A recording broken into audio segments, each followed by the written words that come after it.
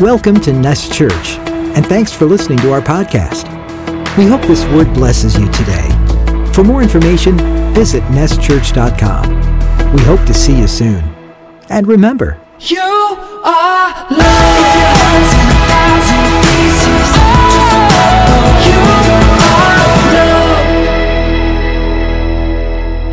All right.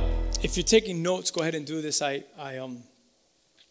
I think it's a good message to take notes. It's a lot of conversation today, and a lot of really just you being honest.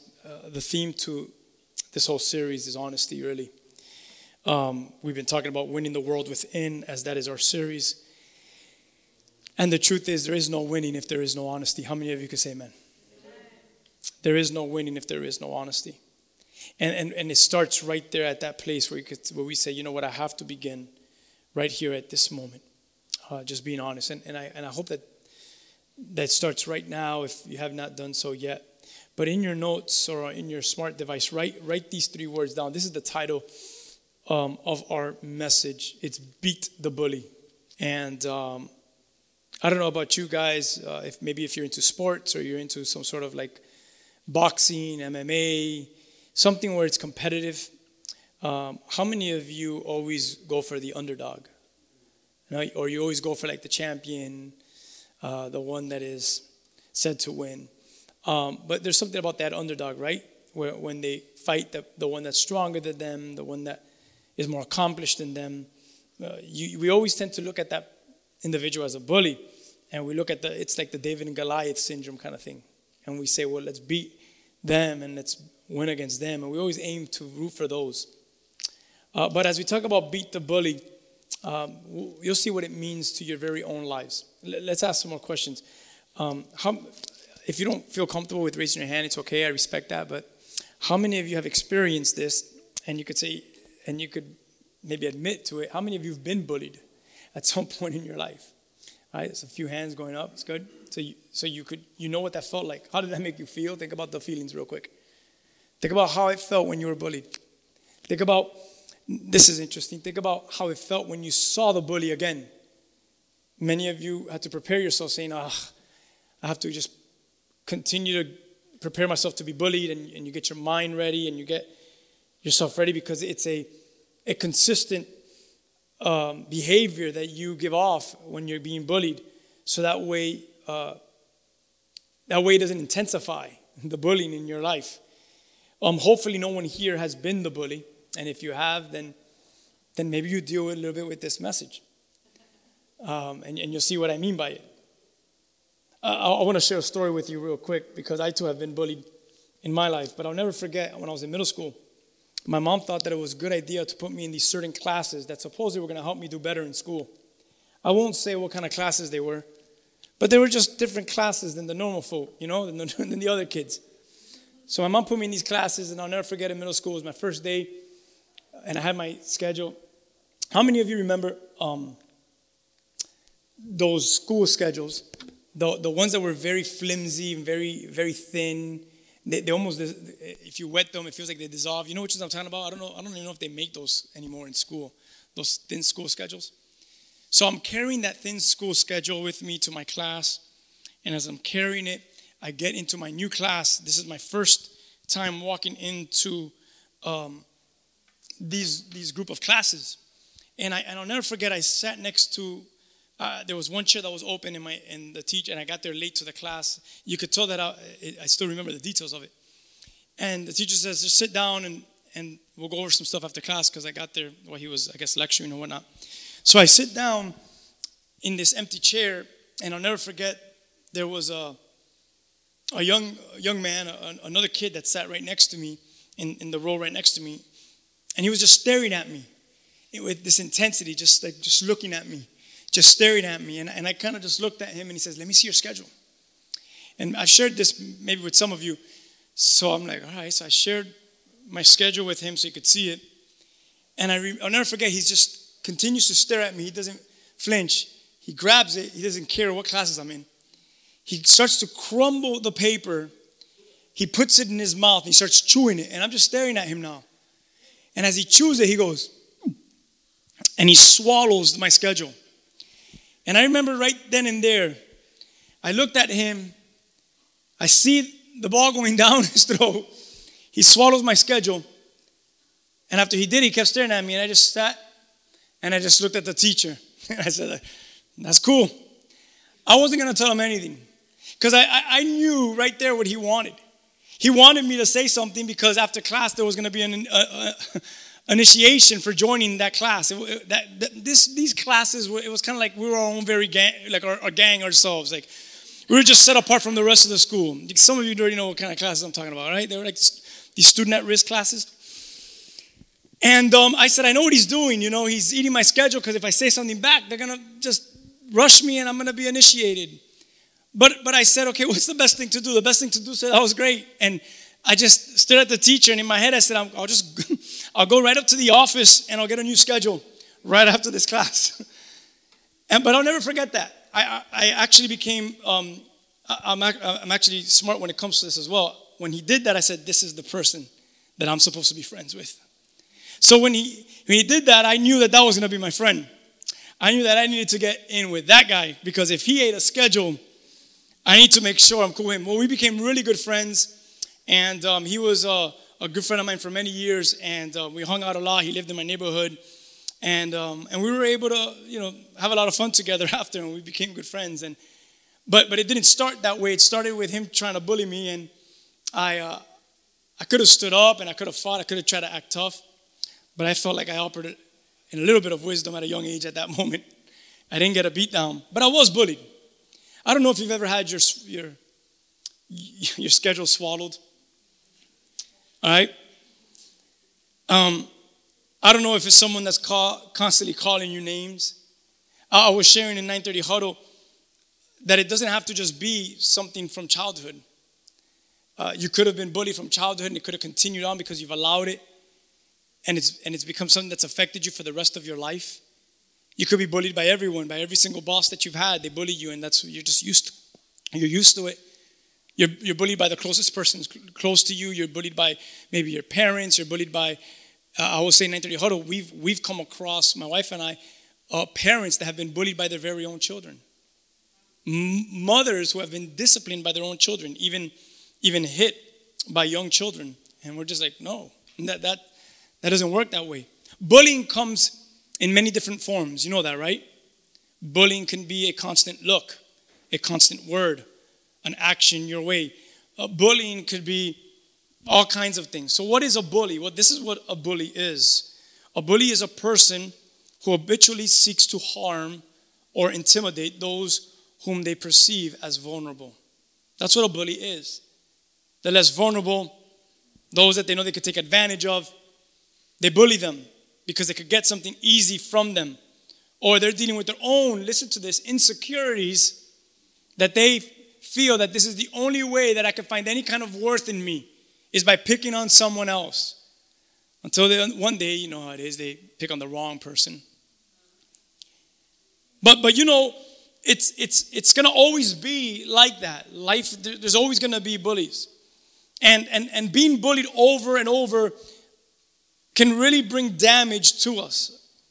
I'm wondering if you've ever been damaged by a bully, by someone who's taken advantage of you, and you're still living maybe in your adult years, and you're living damaged because an individual or more than one individuals have bullied your life, and it's really affected the way you think. It's affected your relationships. It's affected how you trust people because you've been bullied in your life. You guys understand where I'm coming from? I want you to think of a bully. I'm thinking about this bully who eventually became my friend, though he ate my schedule. And me and his cousins are actually good friends, and I always tell his cousin the story. I'll never forget when your cousin ate my schedule. But I remember that, and I remember the details of that. There's been other times where I remember in middle school, my middle school was kind of interesting, where I think I was wearing Jordans. They give me your Jordans. And I said, no, I'm not giving you my Jordans. I knew the hard work it took my mom to get me those Jordans. And I remember bullies trying to take my Jordans. What I would try to do is I would always try to say, I got to make sure I find who the right friend is, who the right person is going to be for the moment that I need them. But I know what it looks like to be bullied, and and I'm sure many of you do, but think about a bully right now in your mind. Maybe a bully is a family member in your life. Maybe a bully is that childhood little kid that sat next to you that ate your schedule. Maybe the bully was that big brother, that sister that constantly bullied you around. Think about that bully. Think about their face, who they are. Now, as you're looking at this bully and this individual who takes advantage of you, I thought about this because I thought about it in my own life, knowing that I was going to share that story. You know, you don't have to look too far or think too much to come up with the face of that bully. How many of you can testify, give witness, and speak on that just by standing before the mirror and taking a good look at the reflection in that mirror, that our greatest bully is that individual that's staring right back at us? For many of us, the ongoing bully in our lives is not the childhood bully, it's not the family member, maybe it is. But the greatest bully in our life, it's our very own self, where we bully ourselves and we're in our minds that we are our greatest bully. You should write that down if you feel that and you say, you know what, I do, I bully myself, and we'll get into what this looks like. Because as I preach and as I share this message today, it's titled Beat the Bully. I really mean this. I want you to beat the bully. And if any bully is to be beat and destroyed, we're going to start off with that first bully, which is the one that lives inside of you, because we're talking in this series to win the world within, and it starts with beating the bully that's inside. Amen? So let's look inward and let's talk about that inner voice today. Let's talk about the racing thoughts. How many of you live with racing thoughts, racing thoughts, racing thoughts, racing thoughts, racing thoughts, racing thoughts? Okay. How many of you have been conquered, dismantled, just at a very low place because of those racing thoughts? They've gotten to you at some point of your life. You see, that's a form of being bullied by your own thoughts. You've allowed your own mind to really put a beating on you, to the feelings that you have about yourself. You know exactly what I'm talking about. The way that you feel when you constantly feel this way and you feel this way. You need to start looking inward. Start being honest right now as we get into this message. And let's begin by asking this question.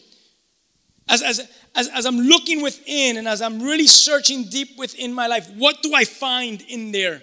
What do I find in my mind, in my heart? And what I really want to poke at today, and what I really want to touch on your life today, it's your self-worth. How is the health of your self-worth? I want you to really look within and ask yourself this question. Do I have a positive self-worth? And you're like, well, I have no idea where to even begin to look at this, or how do I search for that self-worth? Well, let's start off first by looking at the word self in self-worth. What is self? What is the word self in self-worth? Self, you should be writing some of this down so you can reflect on it throughout the week and really pray into this and study and have conversations about some of these things if this is stuff that is relative to you. But self is a collection of all the aspects of your life that gives you an identity. That's your self. All these aspects that tell who you are, that give off this image of who you are. It's what identifies you, the collection of all these different aspects of your being. So as I'm explaining these aspects, what are these things? What is yourself made up of? What are all these things that form my identity? Well, some of these things could be your thoughts, your feelings. Maybe it's your culture, your knowledge. All this stuff is competency. Your knowledge, your skills, your abilities, your behavior. Self. The self is made up of your family, because that's what raised you and that's who taught you and that's who built morals in you if they did. And so self is made up of your family, of your nationality, of your body image. In this room, our bodies are made different, and that's part of who you are. And because of your structure even, it messes with your self-worth. Some of us feel really good about ourselves. Some of us feel really low about ourselves. So it could be our body image, our appearance, our relationships, and that varies. Relationships with friends, with spouses. Some of us it's ex-spouses, and some of us it's children, relationships. All of this makes up yourself, your past, your present, past failures, past victories, past successes. All these things, all of these things, and there's so many more things that we can name. It makes you the unique person that you are. And you grab all these things, all this collection of stuff from all these different words that we're saying, all these different things, and you pile them together and you say, this is who I am. This is what makes me me. All these different things. We see it, right? When something comes up, like when the whole thing with Cuba came up and we're living at, like, you saw like the Cubans rise up and take pride in who they are. That though some of them never even been to Cuba. Can't even relate to what it looks like over there. But because of their family, they felt like that's part of who I am. It's part of how I was raised. It's what makes me me. I could identify to them. You see that? All of that deals with self.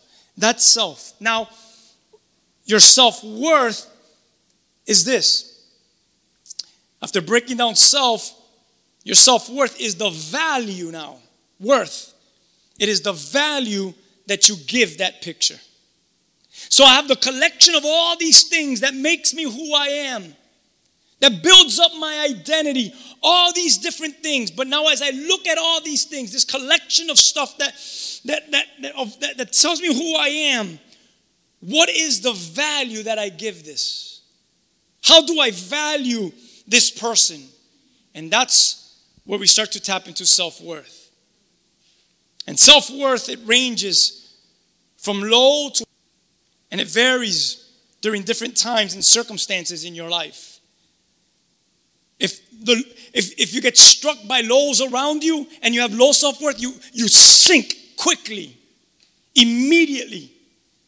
You start to sink and you start to crawl and you start to hide and you can't deal with the pressures and the circumstances around you because it's already dark and it's grim and you don't see a future and it doesn't look good, but you immediately relate it to yourself, and because you don't find value, you just hide under a rock or you run into a cave and it's the whole fight or flight, and you flight and you run away from it because I can't find worth in me to fight this battle. And that's where a lot of us deal with our worth. And this is what we're talking about. It ranges during different times, different circumstances in your life. So as we look into week 4, here's the thing. As we're in this series, we've been saying that to win the world around you, it must start by winning the world within you. So our goal is to maintain a high self-worth. Because led by the Holy Spirit, filled by the Holy Spirit, having a high self-worth, this is the fuel that will drive you to impact the world around you in a positive way. Amen? So I want us to really be honest and really dig in and really, as we start to grab this stuff and look at Scripture, to really focus on how is my self-worth. Well, here's the thing about self-worth as we search deep into it. Some stuff that we need to know as we jump into this. Our self-worth, everyone say self-worth. It is a combination of two very important things. Our self-worth is a combination of our self-esteem, write that down, and of our self-concept. Self-esteem and self-concept. So what is self-esteem? Self-esteem is the way people feel about themselves. Come on, serious question. How do you feel about yourself? On that paper, on that tablet, you should answer that. How do I really feel? Maybe the way you feel about yourself varies. But how do you feel about yourself in summary throughout the week? At the end of the day, when you put your head down on the pillow and you start to think about your life, how do I feel about myself? What this is it's what are the words, so you could define this better in your life, what are the words that you can use to describe the feelings that you have about yourself? Can you think about some of those words? I would hate for you to start saying some of them out loud. I don't want to put any of you in a weird situation or make you feel embarrassed. But can you think about some words, just one word, and you could just say it to yourself, this is a word that describes how I feel about myself. Think about that word, and maybe it's more than one. What are those words? Maybe it's mad. This is how I feel, my self-esteem. Maybe you feel timid. Maybe you're excited. What's that one word in how you feel about yourself? That's your self-esteem. So, as you look at that one word, do you have a good self-esteem or a bad self-esteem? Because we're looking at the world within. Why am I talking about all this? Why are we getting so into all this? Because this is going to determine how you serve people. Are you going to serve people with worth? Or are you going to, because if you can't value what you have inside, what are you going to give people then? How are you going to serve people? If there's no worth in you, if you can't find that, then in what way are you going to use a platform to glorify God? Like you need to look deep within and really say, like, what are some of the things? How do I feel about myself? Do I have high self-esteem or low self-esteem? How's your self-concept? So one thing, self-esteem, is how you feel about yourself. Well, here's another one. Self-concept is different, but it's related to self-esteem. Self-concept is what you think about yourself. Your feeling and your thoughts, those are two different things. So tell me, how do you think about yourself? So you might say, I'm mad, but then your thought is, I'm always going to be a loser. That's different. That's not a feeling. Those are your thoughts for yourself. You see the difference? So is your thoughts always like, I'm never going to succeed. I'm always going to be a failure. I'm never going to be in a relationship. I'm just think about the thoughts you have for yourself. Or are you very positive? I'm great. I'm so successful. I'm highly favored. Like what are some of your thoughts, serious about yourself? That's self-concept. So now we look at self-esteem and we look at self-concept, and then we break those two things down or we blend them together, and we say, well, they're together, the thoughts and the feelings about yourself, that makes up your self-worth. It is a combination of self-esteem and self-concept. The overall picture of both these things, it makes up your self-worth. So maybe you're struggling here today. And maybe you're struggling to make a distinction like about your feelings and about your thoughts. And this is critical as we go forward in this. It's critical to understand the difference between self-esteem and your self-concept, so that you could figure out, like, how is my self-worth seriously? Because you know what? There's people around me that need my self-worth to be well. I need it for myself. God needs it as He uses me. And the people around me need it, because they can't be around me when there's just a constant negative self-worth. I need to really work on my worth. Amen? So all of us here have self-esteem. Are we in agreement with that? All right. Some of our self-esteems are what? High. Some of them are. And some of them could be mediocre. They're just there. They just dwindle. And sometimes, depending on the day, it goes up. It goes down. Some high, some low. But here's the question. How do you feel about yourself right now? Right now, as you walked in here today, you had no idea I was going to ask you this. But answer this question to yourself. How do you feel today? Not about the world. Not about the person next to you. Just how do you feel about yourself? Because that right there is going to determine the health of your self-esteem. High self-esteem. Everyone say hi. High self-esteem is easy. It's this. I feel good about myself. I feel good about myself. And that causes you to say this. Because I feel good about myself, I deserve to be treated with respect. You with me? I have a form of self-esteem in my life. And if you treat me bad, I'm going to distance myself from you, because I don't deserve to be treated like that.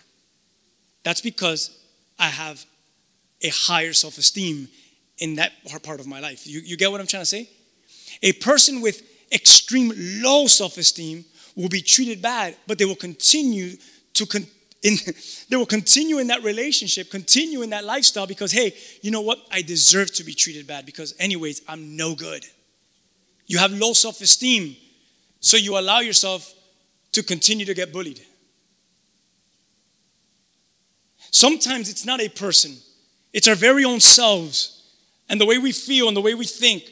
So I want you to think about this. Do you have high self-esteem? I feel good about myself. I deserve to be treated. Or, everyone say low. Do you have low self-esteem, which is totally different? It's this. I'm worth nothing.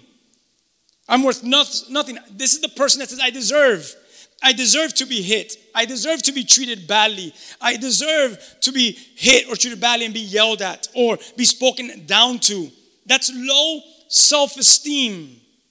And you can't understand the next thing, which is self-concept, without figuring that out right there. Low self-esteem and high self-esteem. Come on. How do you measure in that? You'll see how we'll go into this message. How do you see yourself with your self-esteem? Because now self-concept could either be positive or negative. Everyone say positive. So positive self-concept is not your feeling anymore, it's your thoughts. Positive self-confidence is this. I am a capable person. That's not a feeling. That's your thought about yourself. I can do this. How is your self-concept about yourself? I'm capable. I'm a capable person. How about this? I'm a lovable person. So that means what? If I'm a lovable person, I could give love and I should what? Receive love. I'm a lovable person. How do you see yourself? Positive. Think about yourself. Positive concept. Or you could have negative concept, which is totally the opposite. I'm incapable of doing anything right. Maybe you know someone like that they're constantly speaking down on themselves. They constantly think about themselves as insignificant. They constantly think that they can never do anything right. They can't hold a job. Their life is just purely negative. Their view is negative on life. Their new view about themselves is negative. The reason why their view of life is negative is because their view and their concept about themselves is negative. If my life stinks, then the world around me stinks. If my life is good, then the world around me is good, even though it's crumbling. Because I'm good, so then relationships become good. Friendships become good. Interactions become good because I'm doing good. If I'm doing bad, if I'm negative, if I'm low, then this becomes negative and this becomes low. So you're positive, your outcome stinks because you stink. And I'm not saying you stink, like I'm trying to lift you up, not bring you down. So what is your self-esteem like? What's your self-concept like? Is it high or low concept? Is it positive or negative? The negative person says, I can't do it. No one could love me. Are you sitting here and says, no one could love me? And now, right now, you hear the voice of God say, that's a lie. There's so much that could love you. And I can love you and I love you. How did you come to the place to believe that no one can love you? Well, you don't know my story. Since I've been a child, this is what's been done to me. Good. The Lord wants to heal that and develop and heal your self-worth so that you can know that you're not what was done to you as a child, or you're not what was done to you in your first marriage. There is worth in you in Christ Jesus your Lord. Start within. This message deals with all of us. Come on, beat the bully. All of this, the way you think and the way you feel about yourself determines your self-worth. I can't ask you enough. How do you think about yourself? How do you feel about yourself? That's going to determine whether you have any self-worth whatsoever. 2 weeks ago, I believe it was, we shared Proverbs 23:7. And Proverbs 23:7 says, for as he thinks in his heart, so is he. So is he. As a man thinketh in his heart, so is he. Proverbs there is speaking deep within the individual that begins or starts to become that which he starts to think of himself. And it's a very psychological verse. It's a verse that goes deep within the mind and the thought of man. If you keep thinking that way, you're probably going to live that way and feel that way about yourself for the rest of your life. That what you think about matters. You should write that down. What I think about matters. Regal, what I think about matters, because it's forming the basis of who I will become and who I am becoming. Come on, beat the bully. So I want to share a story with you in the scripture. I can't get into all of it because seriously, we'll take so many different ups and downs, twists and turns that we'll never finish here. And we want to finish here eventually. But for your own notes, you should write this down. 2 Samuel chapter 4. 2 Samuel chapter 4. Everyone say 4? 2 Samuel chapter 9. Everyone say 9? Chapter 16 and chapter 19. So I've given you 4 chapters, all in one book. In 2 Samuel chapter 4, 2 Samuel chapter 9, chapter 16, all of this is in 2 Samuel, and 2 Samuel chapter 19. In those 4 chapters, you're going to read about this man, this young man by the name of Mephibosheth. I call him Mephi. You've heard me preach about him here. I did a whole message on him like 12 years ago. And Mephi was a very interesting person. How many of you saw maybe the news or on your social media that Madonna has a dog, or there's a dog that lives in Madonna's old mansion here in Miami? You seen that? And because of how many, I don't know the whole logistics of this, but the mansion is like worth $32 million. The $32 million because the dog has taken that house to be his home for all these years. That $32 million belongs to that dog. It's something weird like that. It's like a weird story. You're like, get out of here. Oh, do something to that dog and get that money. No, you know, but it's crazy. Like, that's, like, it's you look at these dogs and today, and I have a dog, and when we go on vacation, you think about the dog, and you think about, oh my God, who's going to take care of him? And we send him somewhere in one of our last vacations, and he came back, and my dog wasn't the same, and I treat him like a son. I'm like, oh my God, I can never send him back there again. He's depressed for like 4 days, and he was like, in Mephi's day, in 2 Samuel, people weren't thinking about dogs like that. Like part of the family. Like now, you know, you have to make sure you have a vacation spot for him. When you go on vacation, we take our dogs on vacation with us. And if not, we pay X amount of money to make sure he's comfortable wherever he's at. In the days of Mephi, in 2 Samuel 4, 9, 16, and 19, before dogs had special diets, we had to change our dog's food like 3 different times to figure out what his allergies were. I mean, it's like having a kid. And you get all like heartbroken because, my God, my dog is sick. Before, I never understood dog owners or animal owners. I thought they were funny. I was like, it's a dog. Who cares? And now I have a dog. I'm like, oh my God, I'm one of them. Like, I care. I got humbled by that. Amen. Before the days that dogs had special diets, or dogs went on family vacations, or even retired. I mean, we have birthday parties for our dogs. I mean, you invite all your friends with their dogs, and you cut a cake. Like, this is real stuff. People, we do this. Before we had birthday parties for our dogs, no one in these Bible times, no one wanted to be called a dog. A dog was a very bad thing to be called. Now it's good. You call me a dog. Call me a dog. My dog lives like no one else.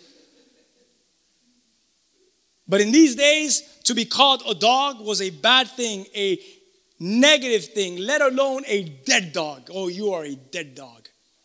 It was a very, very, very crucial and negative thing to say to someone. But this is how Mephi, I like to call him, he referred himself as a dog and as a dead dog. So who was this gentleman? He was the son of Jonathan. He was actually the grandson of the first king of Israel, King Saul. So you look at him, how can this young man consider himself to be a dog when he comes from royalty? He comes from the lineage of King Saul.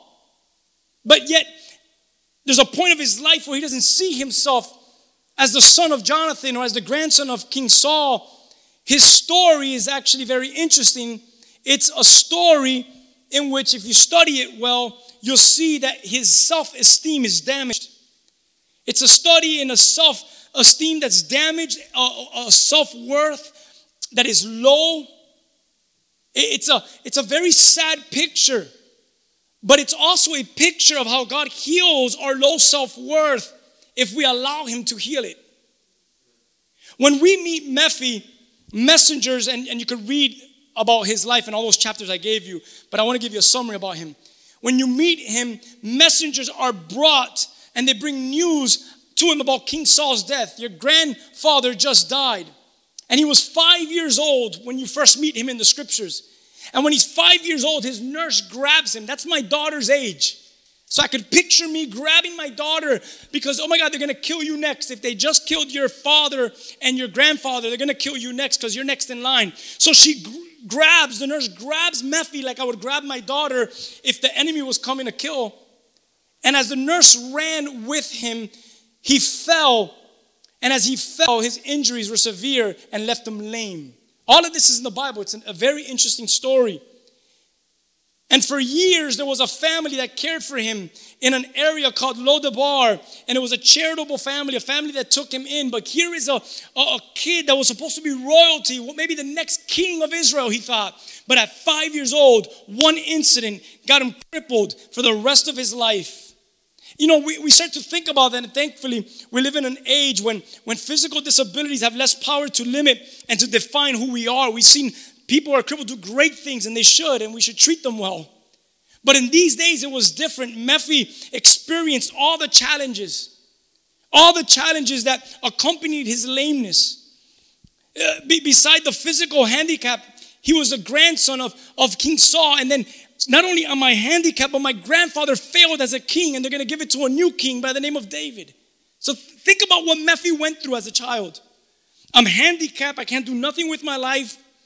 And my own grandfather, the king of Israel, who was supposed to be something great, he fails as a king. And my father as well is destroyed and gone. And all this, the monarchy, the kingship, the kingdom goes now to David. And Nephi had decided that he was nothing in life. Please listen to this, because maybe we're Nephis in here. Maybe we could relate to him. He comes to a point of his life where he feels I'm insignificant, where he feels there is nothing in my life, to the point where he calls himself, I'm a dead dog. And it's not like our dogs that go on vacation with us and go to the supermarket. I took my dog yesterday to the supermarket with me. It's not like our dog. A dog in his day, a dead dog is what he calls himself, with no life. All I am is a dead dog. Why would Nephi call himself a dead dog? Because I'm like a dog who just lives with the scraps of people. People just give me the leftovers. I'm nothing in life. I live off the handouts that I'm being given by this insignificant household who's taking care of me. And here he is growing up under this family, and he feels worthless. Have you ever felt worthless? And he feels worthless. But then David comes into the picture, and he finally becomes king. And as he accomplished his reign in Jerusalem, he remembered his good friend Jonathan. If you've ever studied the life of David, King Saul's son Jonathan and him became really good friends. And they made a covenant and a pact, and they shook on it. And Jonathan told him, David, if something ever happens to me, swear that you'll take care of my children like they're your very own. And David said, I swear I will. And he remembered his covenant with Jonathan, in which he promised to watch over his family. So David sent a servant to look for Nephi.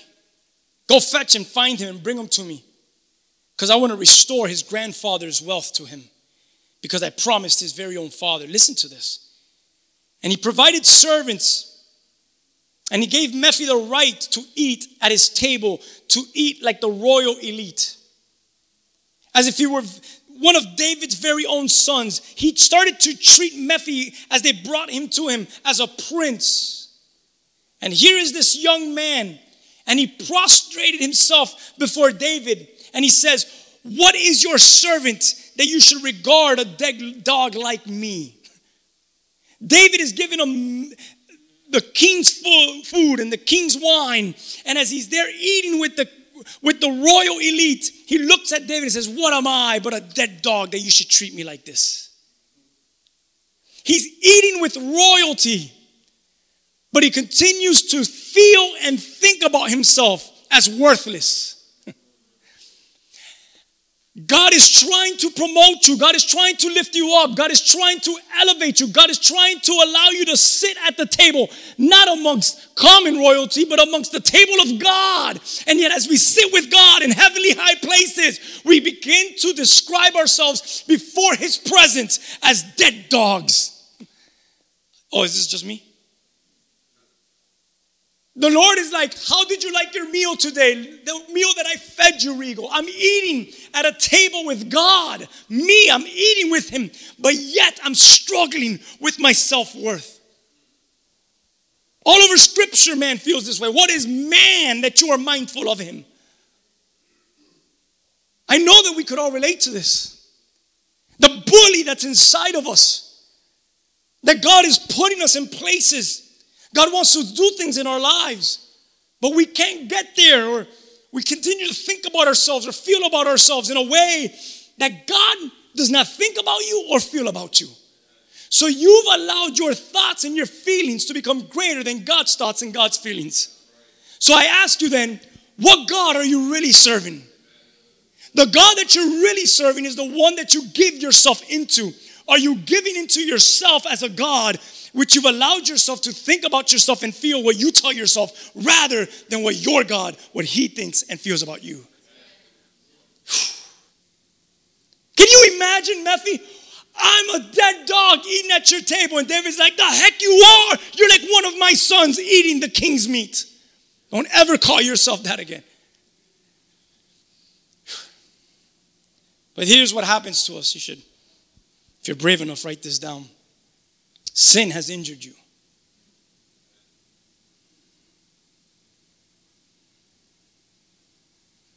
Your sin has injured you. Your public sin, but your private sin has also injured you. You've ever sinned? Okay, let's be real here at church. Ready? You've ever sinned and no one knows that you sinned, just you and God, but you know it's done something in your relationship with God? Sin injures us. What people have said about you injures you. Have you ever been spoken bad about? It injures you. The negative things that you've come to feel and think about yourself injures you. Mephi was injured. Injured because at 5 years old, everything turned bad. Not only did everything turn bad, I'm crippled at 5 years old, but every day of my life reminds me that my grandfather, my father they were losers. My grandfather was a loser, and the kingdom was taken away from him. So if he's a loser, I'm going to continue to follow in his footsteps, and I too am going to be a loser. It can leave us socially, emotionally, spiritually lame until we come to a place where we finally meet Jesus. Like David's servant, listen to this. Like David's servant, Jesus came to fetch. And he came to grab us and take us from our existing life.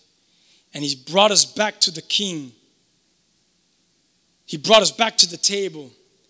Whatever we think of ourselves, listen, God adopts us as his children, and he puts on his royal resources. I start to think about Matthew with the lost son, and how the king begins to give him sandals and rings and a robe again. Royal resources.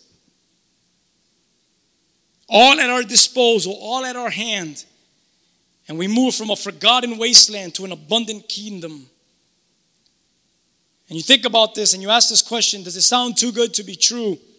And that's how self-esteem and self-concept and ultimately self-worth often views it.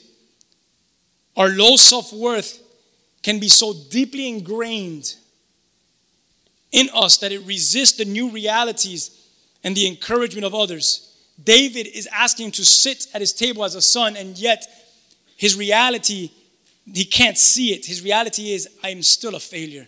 And David's like, no, you're not. You're with the king. How many of you have been saved by God's grace? And salvation has entered your heart. Seriously, like you could truly stand here today. Maybe not everyone here is. You just keep coming on Sundays because you're still trying to figure it out. But how many of you are truly saved? God has touched your heart.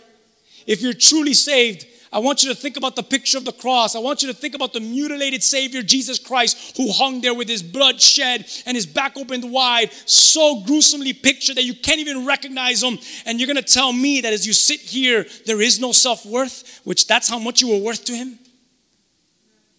I want you to think about this. If you say, I'm saved today, and I have Jesus in my life today, I want you to think about this. Then how can you not take on the encouragement of God? Mephi showed symptoms of that resistance where David was trying to tell him who he was, but he continued to relate to the years of negative things that were told to him, that he thought about himself and he felt about himself.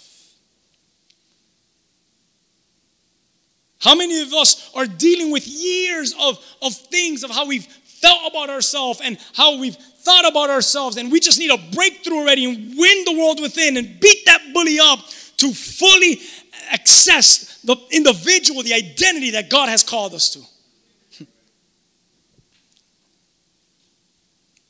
When David returned to Jerusalem as king, eventually, Mephi met him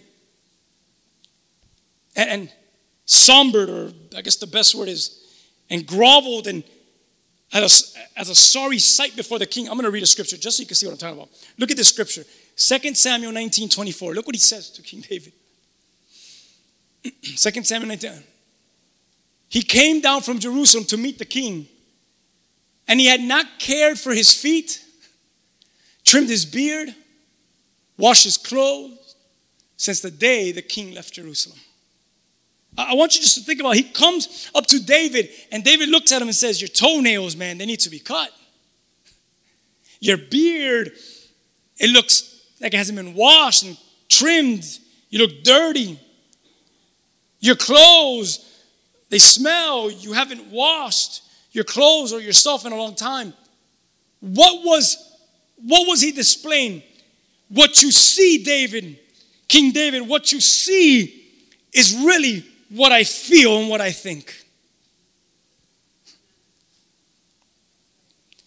Mephi blamed his servant. He began to make excuses, if you read all those chapters that I gave you, as to why he had not been loyal to David and ready for David. And David, being wise as he was, he went through and he saw through those excuses that Mephi was giving him. And they reveal the character of who this man was. Away from the king's blessing, the outward appearance of who he was began to reflect his low self-esteem, his low self-worth, his negative self-concept about himself. He no longer cared for himself. He no longer cared for himself. He began to look like a messy dog, a run-down dog. He refused to admit his disloyalty to David. He was at the end. He had no worth in his life. His poor excuses were rooted in fear, most likely. But adopted children, royal children, don't need to live like this. He comes before the king and he goes back to misery. And if we have been adopted and we've been saved, as you just admitted you were saved, we don't have to live like this. When we are certain who we are in Christ, we can actually enjoy the blessings of God. We need not to doubt his love, his constant provision of all that we need. Even when life seems to rise up and suggest that God no longer reigns, or God is not there, or God doesn't hear your cry. I've talked to some of you and you say, I've been praying and I just feel like God doesn't hear me, and I get it and I understand what we're dealing with, but God is giving you all you need. And if you stay close to him, knowing all of this will soon be restored in order under his rule. God's in control. What's really going on is the bully that's inside of me that's causing me to lose control. Come on, church. Beat the bully. Everything has been given to you. You should say that to yourself. Everything has been given to me. Everything has been given to me. Scripture says that I was made in the image and in the likeness of God. How many of you believe that? You're so unworthy. that you were made in the image of God. That's how unworthy you are.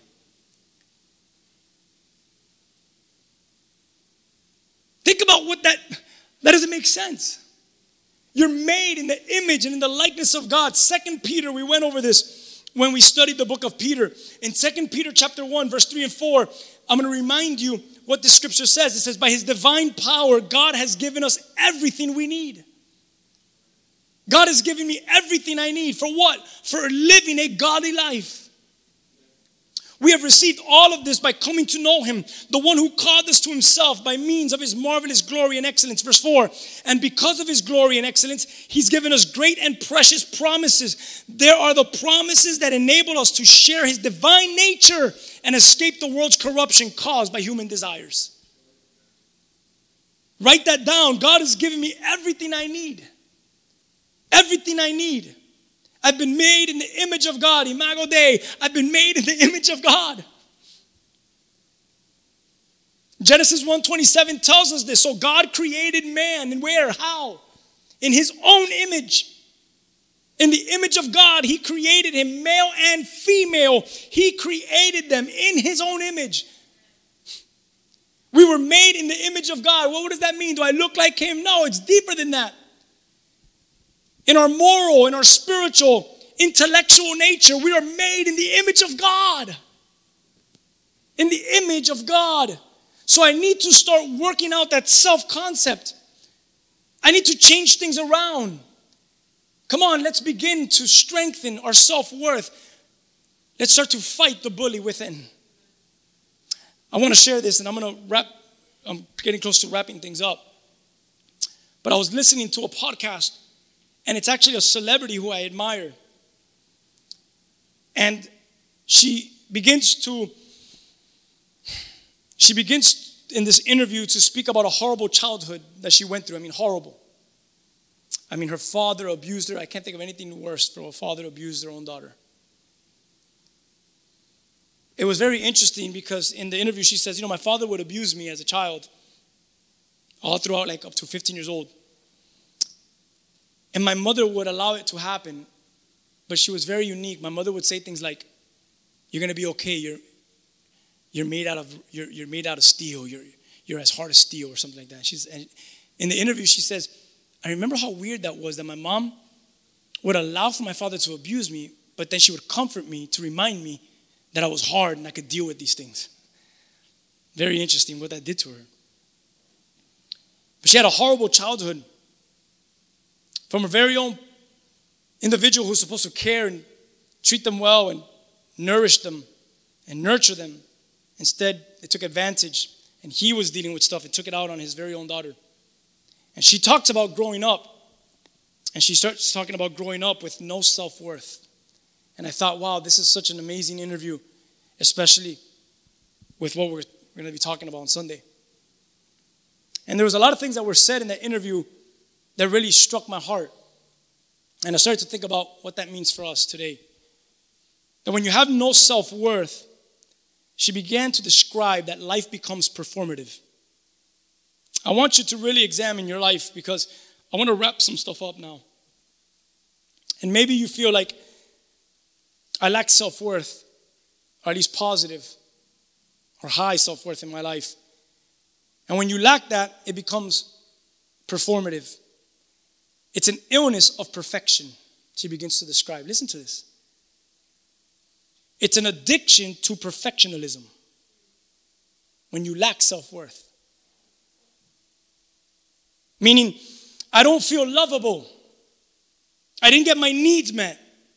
So if I'm perfect, or if I try, if I'm really, really perfect, then maybe I'll earn my way back to love. What is she doing? That equals worth. If I find perfection and I'm perfect, then people will love me and then I'll find my worth. So many of us become very perfectionist and performative, and then I perform well, and then what happens is that I'm dealing with all kinds of things in here, so I worry about my external performance, because if I perform well externally, then I get praises. And your praise will now determine my self-worth. So I'm looking for someone else to praise me so that I could feel accomplished. When in reality, that's going to cause more damage than any good in me. Because then I become an addiction. It becomes an addiction to gain your praise so that I could feel something. Come on, when I preach and I do something good, clap for me or sit in the front row and cheer me on and root for me and say, that's good, amen, preach. I need that so I could feel a certain way about myself.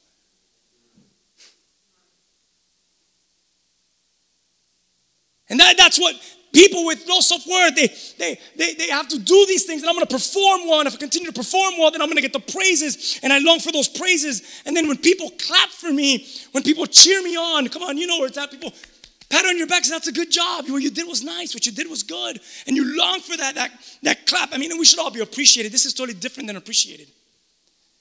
But when it becomes an addiction, then you begin to feel, okay, I'm a good person because they clapped. I'm a good person because they patted me on the back. And you get this internal dopamine rush. And I love how she begins to describe in her life. She says this: it's like our own little internal pharmacy. It's our little drugstore. And we just got a hit. Oh, good, they approve. I feel good. Until the next one. And your life becomes about a performance. So you could get your next hit and your next hit and your next hit. So you could find worth in how they respond to you.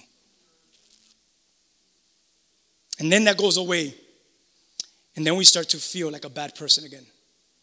And when you're an addict to it, or if you've ever struggled with addiction, or if you're a recovering addict, I don't think there's a such thing as a recovering addict. A continual victorious addict over your addiction. Continue victorious after it. Then you say, well, the individual that continues to be an addict says, I need to take that hit again so I could feel that again. So I could feel that praise again, so I could feel that worth again. If not, I feel like a bad person. And that's a real problem for many of us if we're there. We have to heal this from the inside. So I want to say something to you, and you should really value what I'm about to tell you. Figure out why you're valuable in a way that no one can take away. And no one can even add to it. Figure out, I'm valuable because of this very thing right here. That it would be irrelevant if you get another hit or not. If you get another dopamine rush or not. Another visit to the drugstore or not.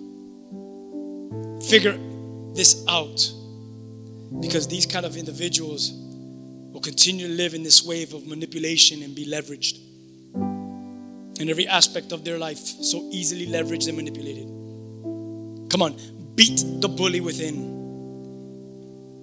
And say, I know that heaven has cheered me on. I know what Christ has spoken about me. I need to really get my thoughts. I want you just to really take a moment because I'm going to read 2 more scriptures and we're done. But as we wrap this up,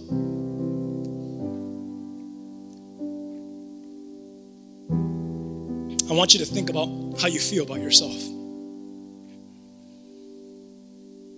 I want you to think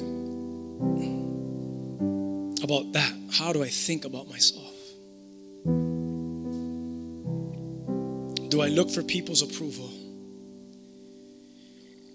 Do I look for someone else's cheer? And I live for that rather than just living with self-worth, with positive self-worth, because I already know who I am. I know the thoughts that I have. I know the feelings that I have because Christ has concreted that in my life.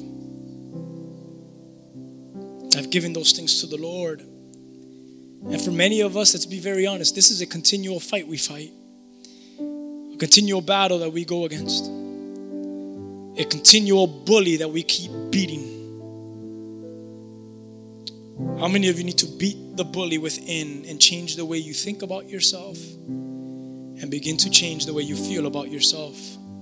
So then you could begin to live with worth in the image of God, in the likeness of God, that your identity could be found in Him. Many of us, we've surrounded ourselves with the wrong people. 1 Corinthians 15:33 tells us, don't be fooled. Because bad company corrupts good character. Come on, you have everything that you need. I want you right there, maybe you have your eyes closed like I do. I was going to do this, but I'll do it visually in your mind here. Picture this in your mind. If you were wearing a book bag or maybe a tool belt, let's say a tool belt around your waist. And I tell you, you have everything you have to build your life. And you'll look at me and maybe you'll say, I don't know if I do. I don't feel successful. I don't feel loved. Maybe you'll say, I don't feel accepted. Maybe I'm very low on myself. I don't know what you'll say. What would you say if I tell you, you have everything that you need? You have all that it takes to build a successful life. What would you tell me? I don't know. If I just had a family, if I just had more money, if I just had him, if I just had her, if I just had them, if I just had it. I don't know, I think I'm missing that. I think I'm not this. I'm this way. I feel this way. How would you answer? And then I tell you, look at your tool belt. And you look down at your tool belt. And you begin to take out some stuff that you find in it. And you're like, how did this get here? And you take out a tool. And the tool says, courage. You take out another tool. And the tool says, loved. And you're like, how do I have love and courage if I'm always discouraged and I feel like I'm not loved? How come this is on my tool belt? What else do I have? And you take out another tool. And I don't know, you have to really figure out what it says. And you start to take out all these tools one by one and they never end. Ding, ding, and they're falling on the table and you're looking at all these tools. You're like, I don't get it. It says success. It says loved. It says hopeful. It says all these different things. It says healed. It says all these different things about me. And the Lord says they've always been on you because I made you. I fashioned you. I know you went through experiences. I know you went through some ups and downs in life. I know there's been some struggles. Life hasn't been perfect. It didn't go perfect for my very own son, Jesus. It didn't go perfect for Peter or for Paul. It didn't go perfect for many of those that you read about in the Bible. It's still not going perfect for many that are still believing in the faith and living for me. And many of them are going through many things because they're standing up in their faith and they're living a good life, but yet still wrong comes at them. It has nothing to do with the internal thing. It's happening to a lot of people. It's always happened. But what I'm telling you is, I've built you and I've made you. I've fashioned you in your mother's womb. I've given you a tool belt and you have everything that you need. You have all that it takes. Now use those tools and build the life that you're called to have. Come on, where's your tool belt? What does it say? Take out those tools. What does it say? See, what happens is, in my life, I have what it takes. I have what I need. But I decide to never use it. And I never use it. And I begin to think that that's who I am and I'm never capable. When in reality, God says, begin to use it and you'll see what I can really do through you and in you and who you really are in me. Come on, take it out so you can start beating the bully. In Matthew 6, verse 25,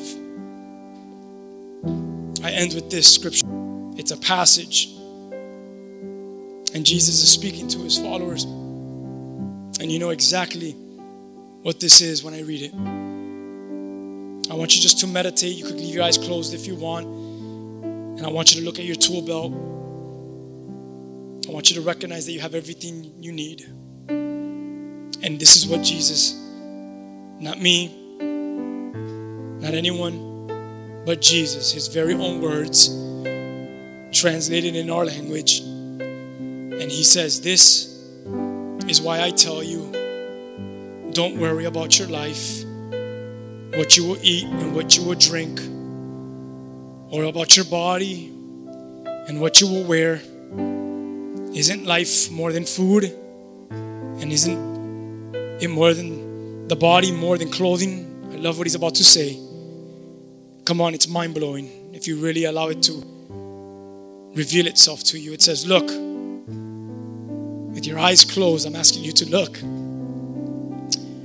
He says, look, Jesus says, look at the birds of the sky. I'm thinking that when Jesus said this, some birds flew over him.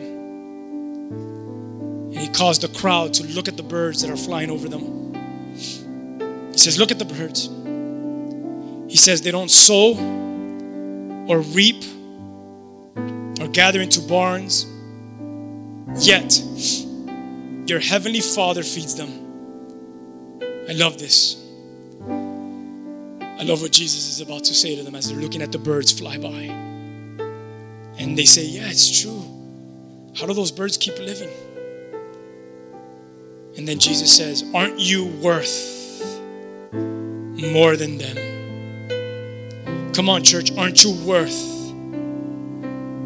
more than that?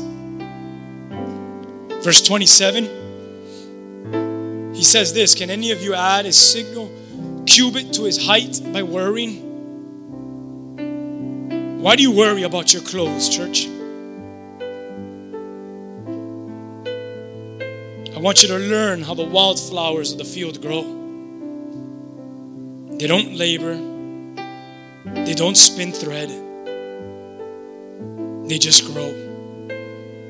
But yet I tell you that not even Solomon, who we read about in the scriptures, Solomon, who was the wisest, richest, respected man on earth, Solomon, King Solomon himself, not even Solomon, in all his splendor, was adorned like one of those wildflowers. And I love what Jesus is about to say again.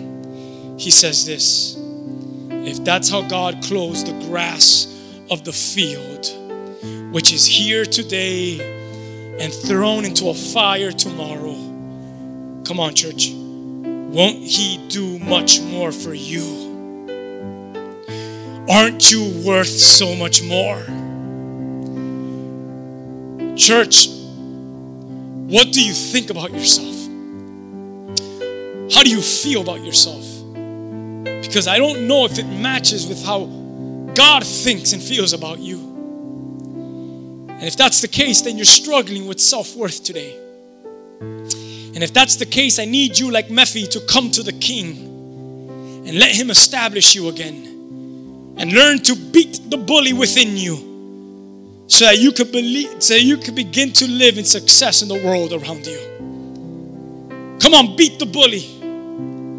There is worth, and you are worth so much more. And the Lord sees that, and the Lord knows that about you. But are you here and are you struggling to see that about yourself?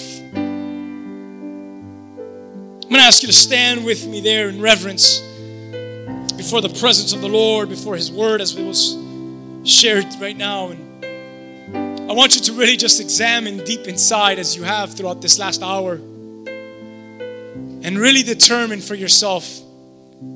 Be very honest with yourself. I want you to give your self-worth a grade. Are you like this celebrity that I heard that said, I've become an addict to perfection. I've become an addict to perform. Because it was a hit, a dopamine rush when I saw that other people valued. But when that goes away, I start to feel sad and horrible and lonely again. Maybe you're someone that's here today and you feel alive when you're with people, but then you go back home and you're by yourself and you feel lonely again. And you need to perform again with people because that's how you feel you're alive. But how about the Lord says, I want you to go home, and even when you're alone, I want you to feel alive. I want you to see that you have so much worth in you. I am worthy, God says, and in my worthiness I give you worth. I need you to see your worth. I need you to think differently about yourself. And so as we close off today, what are ways that you need to think differently? What are ways in which you need to feel differently? Come on, begin to exercise those things. No man, no woman goes to the gym and picks up a weight and stares at himself in the mirror and says, okay, here it is. I came to the gym and I'm looking at the mirror. Finally, muscles grow. But it's a consistency. It's persevering. It's being consistent and exercising the weight so that I could gain the muscle. So Lord, I need to exercise these good words and these good thoughts about myself, and because your word has good thoughts over me. So I need to speak the word of God over my mind and over my heart. I need to think about myself differently. Come on, church, who is that? Stop looking at yourself in the mirror and say, well, Lord, it's all your fault. You must not really love me and care for me. This is who I am and this is who I'm always going to be. And he says, no, take out the toolbox. Take out your tool belt. I've given you everything you need. You have everything that you need in your life to gain what you need to gain. Come on, start thinking about yourself differently. Start thinking about yourself differently and start feeling about yourself differently. Start to beat that bully and become the person that I've called you to be. I've made you in my image and in my likeness. Beat the bully. Come on, win the world within. With every eye closed and you're examining yourself, I think we all need prayer today. I think we all deal with this. But is there anyone here today that's desperate? That is at a place where they're just broken and you recognize, oh my God, not one more day. Today I'm coming up to prayer and I'm taking out every tool and I'm going to recognize that in His presence that I have everything I need. You're at that place of desperation. Today, if that's you, I want you to come up here. Don't even wait, just run. Run up here and say, I'm going to come alongside someone and I'm going to believe.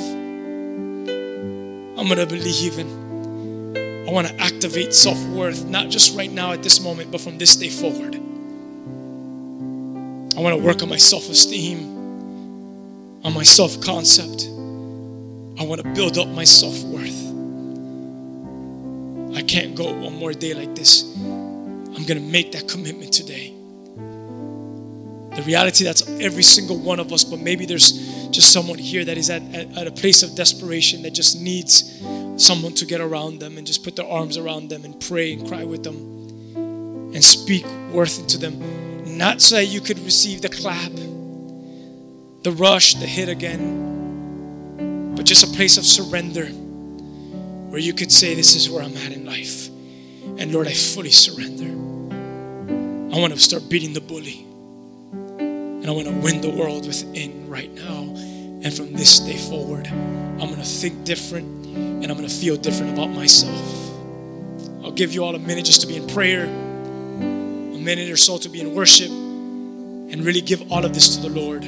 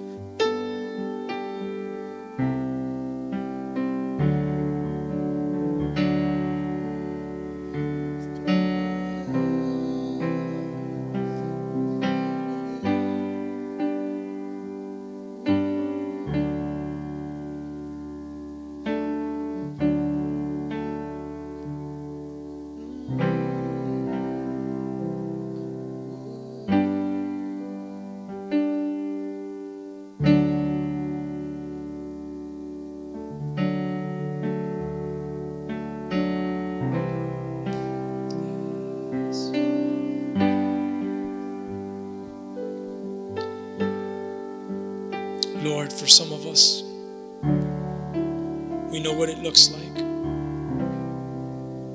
to come before your presence and say, I'm not even worthy to be called your son.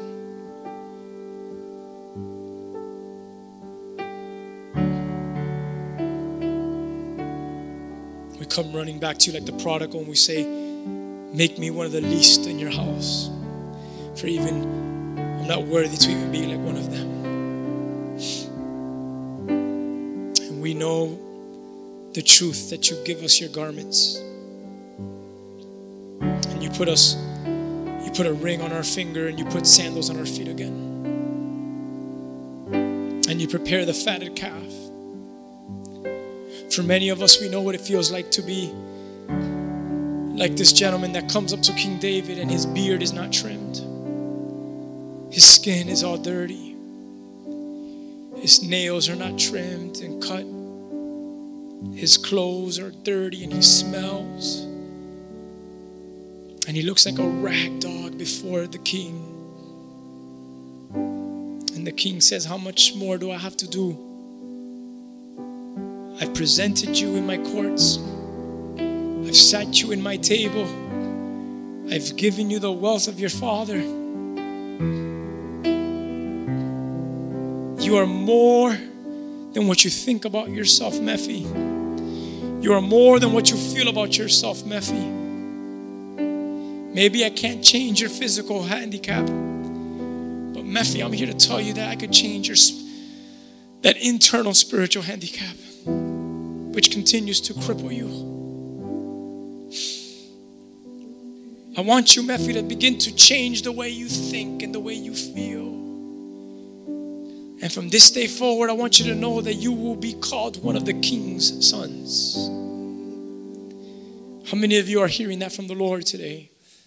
I want you to change the way you think and feel about yourself. Because I sat you at a table that you eat with the king. And what I think and feel about you is, Jeremiah tells us that his ways and that his thoughts are far more than our ways and our thoughts. So Lord, we all come before your presence like Mephi, like the prodigal son, and like so many more in scripture that maybe struggle with self-worth. And we could say, Lord, help us from this day forward to change the way we think. Let us know and let us search deep within the toolbox in our bags that we have everything that we need.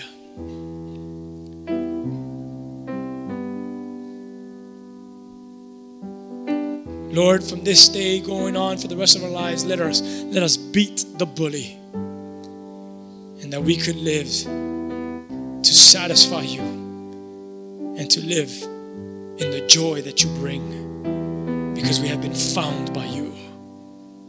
Our identity is in you. I pray for healing over our body for anyone that needs that. I pray for breakthrough in our body for anyone that needs that. I pray for freedom in our body for anyone that needs that. Let this become a true reality in their lives. So Lord, we thank you, Lord. We love you, Lord. We praise you. In Jesus' name. Come on, church, together we say amen. And you give God some praise. He's so worthy.